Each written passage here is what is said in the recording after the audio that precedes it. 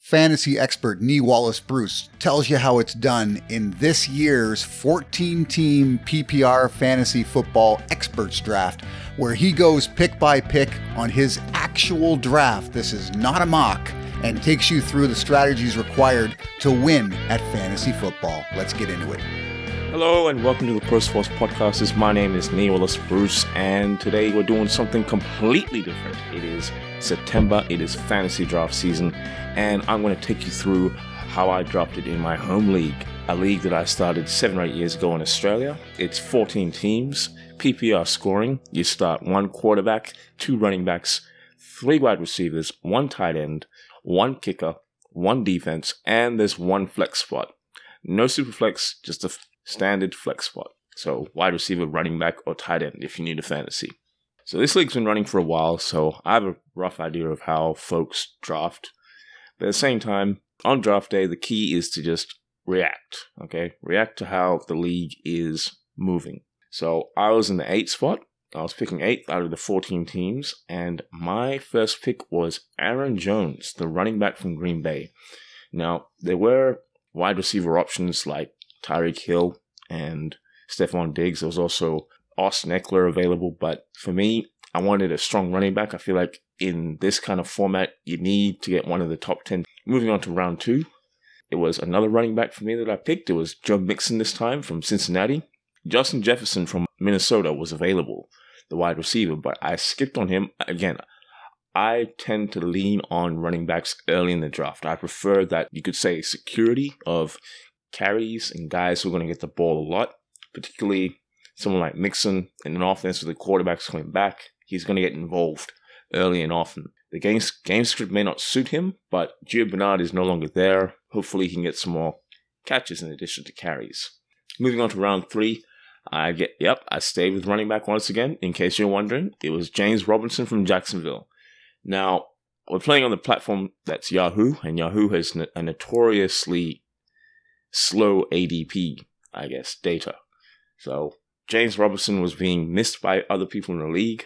Maybe not everyone knew that Travis Etienne was out for the year, but I wasn't going to let that slip. I was going to let him pass me up the 3rd time round.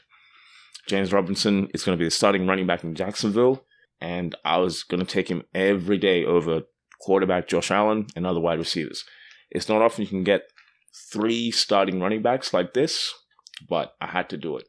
Moving on to round 4, I eventually got my wide receiver, and I went with Brandon Ayuk from San Francisco. I could have taken DeAndre Swift from Detroit here, but I felt that this is now moving into the part of the draft where you need to start giving your roster a little bit more of a look as opposed to taking the best player available. So I took Ayuk over DeAndre Swift from Detroit because I needed the wide receiver. I know San Francisco has a nice schedule to start the season, which includes Detroit themselves. And on the Detroit side of things, their offense is lacking, right? They're rebuilding. They got a new quarterback. They got a new coaching system. And Jamal Williams, who's come over from Green Bay, is now in that running back room. He's going to be catching the passes, and he's going to eat into touches for DeAndre Swift, as well as the fact that Detroit, they're going to be chasing games. They're going to be throwing.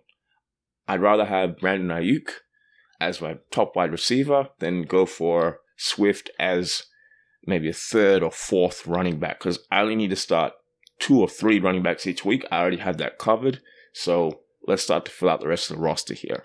And in that same vein, round 5, I took Dak Prescott, the quarterback from Dallas. I normally don't go early on quarterback, but Prescott in round 5, I was pretty happy with that. I think this is a guy who was in an MVP form last year and was on the cusp of doing great things until he got hurt in week 5.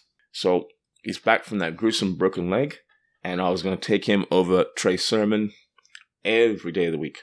Once again, maybe a touch too early, but this is the upside that I want from my quarterback position. I'm not going to take Patrick Mahomes in round 2 or whenever.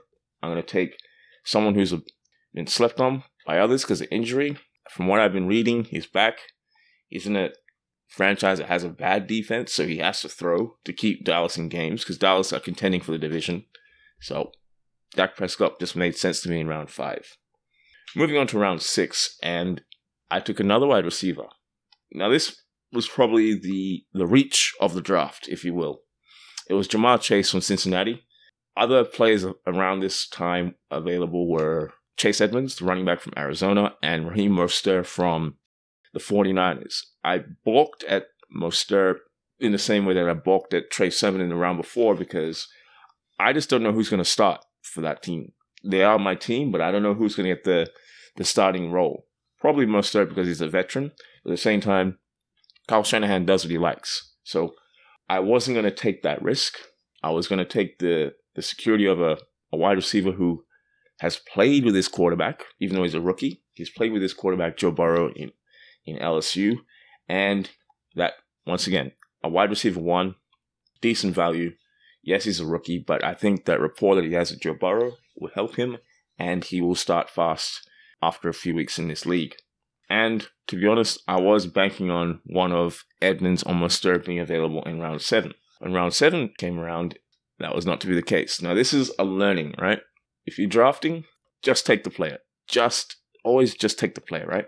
Never believe that a player is going to be available on the whip round in a snake draft. A snake draft where if you're picking first in the first round, you're picking last in the second round, don't ever think that someone's going to be available next time. Someone's going to get them before you. It's just the way it goes.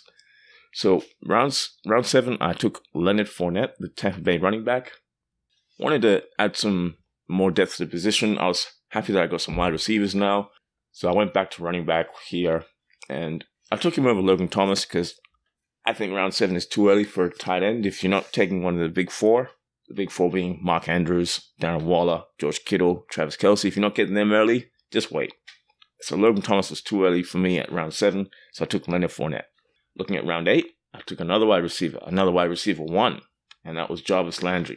It was too good to pass up. I know Cleveland is a run-first offense, but Landry is the apple of Baker Mayfield's eye. You can say what you want about Odell Beckham, but Landry is the one that gets the volume in terms of catches. Targets is one thing, catches is another.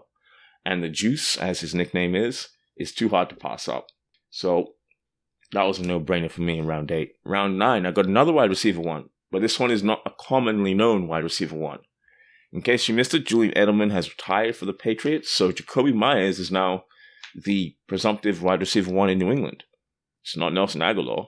It's not N'Keal Harry. N'Keal Harry requested a trade this offseason. It's Jacoby Myers. Myers has that rapport. He knows he's had a year in Josh McDaniels' offensive scheme, and he had some rapport with Mac Jones, as well as former quarterback Cam Newton. Jacoby Myers is the name you need to watch for the Patriots in 2021. Moving on to round 10, Darnell Mooney was the guy I picked up here. We're starting into the middle rounds of the draft. It's a 16-round draft, and this is where I like to take upside. So Mooney is definitely an upside play because Chicago, they have a new quarterback with Justin Fields who'll probably come in maybe week 3, week 4. They got a few rough defenses to start the season, but Mooney can be a guy who's very relevant in fantasy. Allen Robinson is a wide receiver 1 on the depth chart for Chicago, and I know there's a new quarterback in town, but it's not out of the realms that Robinson requests a trade to a playoff contender later on in the season. If that happens, Mooney is the wide receiver 1, period. He showed upside towards the end of 2020, and I believe that he's going to go to another level in 2021. Round 11. Okay, I took the tight end in round 11. Some will say this is still too early, but the name Dawson Knox from Buffalo, I had to take it here because I've seen Buffalo's schedule to open up the season. They're in the AFC East. They're the most experienced of the 4 teams. Who would have thought that in 2021? But here we are. And Dawson Knox is a player who will benefit. He's a guy that will get short yardage opportunities, and he is athletic. I wanted an athletic tight end, someone who can make noise. It's a very variable position. It's boom or bust some weeks, but Knox is someone who can get some familiarity, some frequency with his catches, so I was in on that. Round 12. Paris Campbell from the Indianapolis Colts, wide receiver. Now, T.Y. Hilton is injured to start the season, and Campbell will be in the mix with Zach Pascal and Michael Pittman Jr. This is a young wide receiving core that Carson Wentz will be throwing to, but Wentz is a new quarterback in himself. He doesn't have any loyalty to anyone yet. Campbell has come back from an injury, and I think many people have forgotten that Campbell is in the league because he only caught a few passes last year before getting hurt.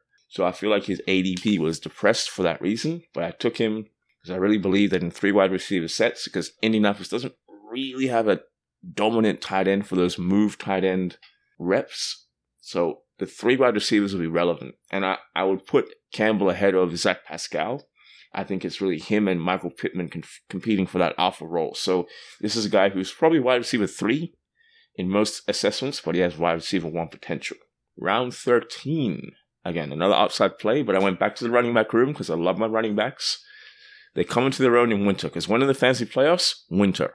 What happens in winter? Bad weather. What do? When the weather's bad, you run the ball. So, Tyson Williams is the running back 2 in Baltimore. I repeat, Tyson Williams, go look his name up, because he's probably on your waiver wire. He's available. He is the running back 2 in Baltimore. After J.K. Dobbins got injured, Gus Edwards became the running back 1. Makes sense. He's been there for a long time. Mark Ingram is no longer on the roster. Mark Ingram is in Houston. Tyson Williams, the undrafted free agent. He's not just a handcuff for Gus Edwards, but he's a potential running back 1. Either if he takes the opportunity that he gets and runs with it, or if something happens to the Gus Plus. I don't see the Ravens bringing in the likes of Adrian Peterson or Todd Gurley just yet. I think they have a solid defense. Lamar Jackson runs the ball a lot as it is. They don't really need an old head to come and compete for touches. I think their roster is set up to win the division as it is. So Tyson Williams is a guy you need to look at if you haven't seen already in your league. Round 14. This is arguably my second reach of the draft, maybe my third if you count Dawson Knox, but I went back to Buffalo. The Buffalo defense. Now, I've been talking about this before everywhere that I can say it. I've been talking about it in articles, I've been talking about it on YouTube. The Buffalo Bills have a nice start to the season. They have a nice schedule, period. Despite winning the division, they get some weaker opponents from their interdivisional matchups, and the defense is going to eat. They're going to get interceptions. They have a strong secondary, and their front seven is pretty solid too. So I know taking a defense maybe it might be a slight reach, maybe 1 round too early, but with Buffalo, it needed to happen. I wanted to take Denver, but Denver was already off the board, and I wasn't, as much as I like Carolina, I'm going to keep them in my back pocket for a bye week. I think Buffalo was the move here. Speaking of Denver, though, KJ Hamler, he was my guy in round 15. Wide receiver from Denver. He's presumptively the 3rd wide receiver on the depth chart. Maybe 4th if you want to count Tim Patrick based on last year. But I think for all intents and purposes, 2021, KJ Hamler is the 3rd wide receiver behind Cortland Sutton and Jerry Jeudy. Now, Hamler had a very nice 100-yard catch in week 1 of the preseason. He has connections with the likes of Drew Lock and Teddy Bridgewater. He's someone, this is where you want to get your upside at the end of the draft. Get your guys who are going to help you, and they can pop in certain weeks.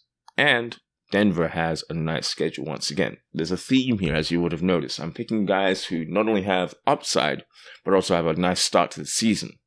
Because that's what it's about in fantasy. You play to win the game. You don't play to manage risk. You don't play to do all right. You play to win the game. And I want to win as many games as possible to start the season and try to get to those playoffs. And then ideally win that championship. We'll get to that another time. But right now, bank the wins to get to the playoffs. So Hamler, he can help with that. And just staying in the Mile High City, I went with Brandon McManus at round 16 to close out my draft. He's a kicker. This for me is purely based on the location. Denver's at altitude. The ball travels further. Whether that's baseball or football, doesn't matter. The ball travels further at altitude, especially in the daytime. So that'll be helpful with some of those early season games. But McManus has a history of kicking long field goals. And the fact that Denver hasn't really settled on their quarterback. They have Teddy Bridgewater as a starter right now. But Drew Lock is not that far away from starting if something goes wrong. That tells me that their offense, they will be in situations where they won't be able to get into the end zone. They'll be sitting at the 20-yard line or the 30-yard line. That's when McManus comes in and does his work. And that means points. That means field goals. And if they do get into the end zone, he's going to kick extra points. They don't strike me as a team that's going to be going for 2. That's what Pittsburgh likes to do. So the Steelers love to go for 2 after a score because I guess maybe they don't like their kicker or they just believe in their offense more. I believe statistically it's better to go for 2, but that's for another day. Randy McManus, a name to remember. Once again, nice schedule, kicks at altitude. What more do you want? But that was it. That was my draft. And you can find more fantasy content over at Pro Sports Podcasts. Make sure you subscribe and follow and be part of the conversation. Thanks for listening.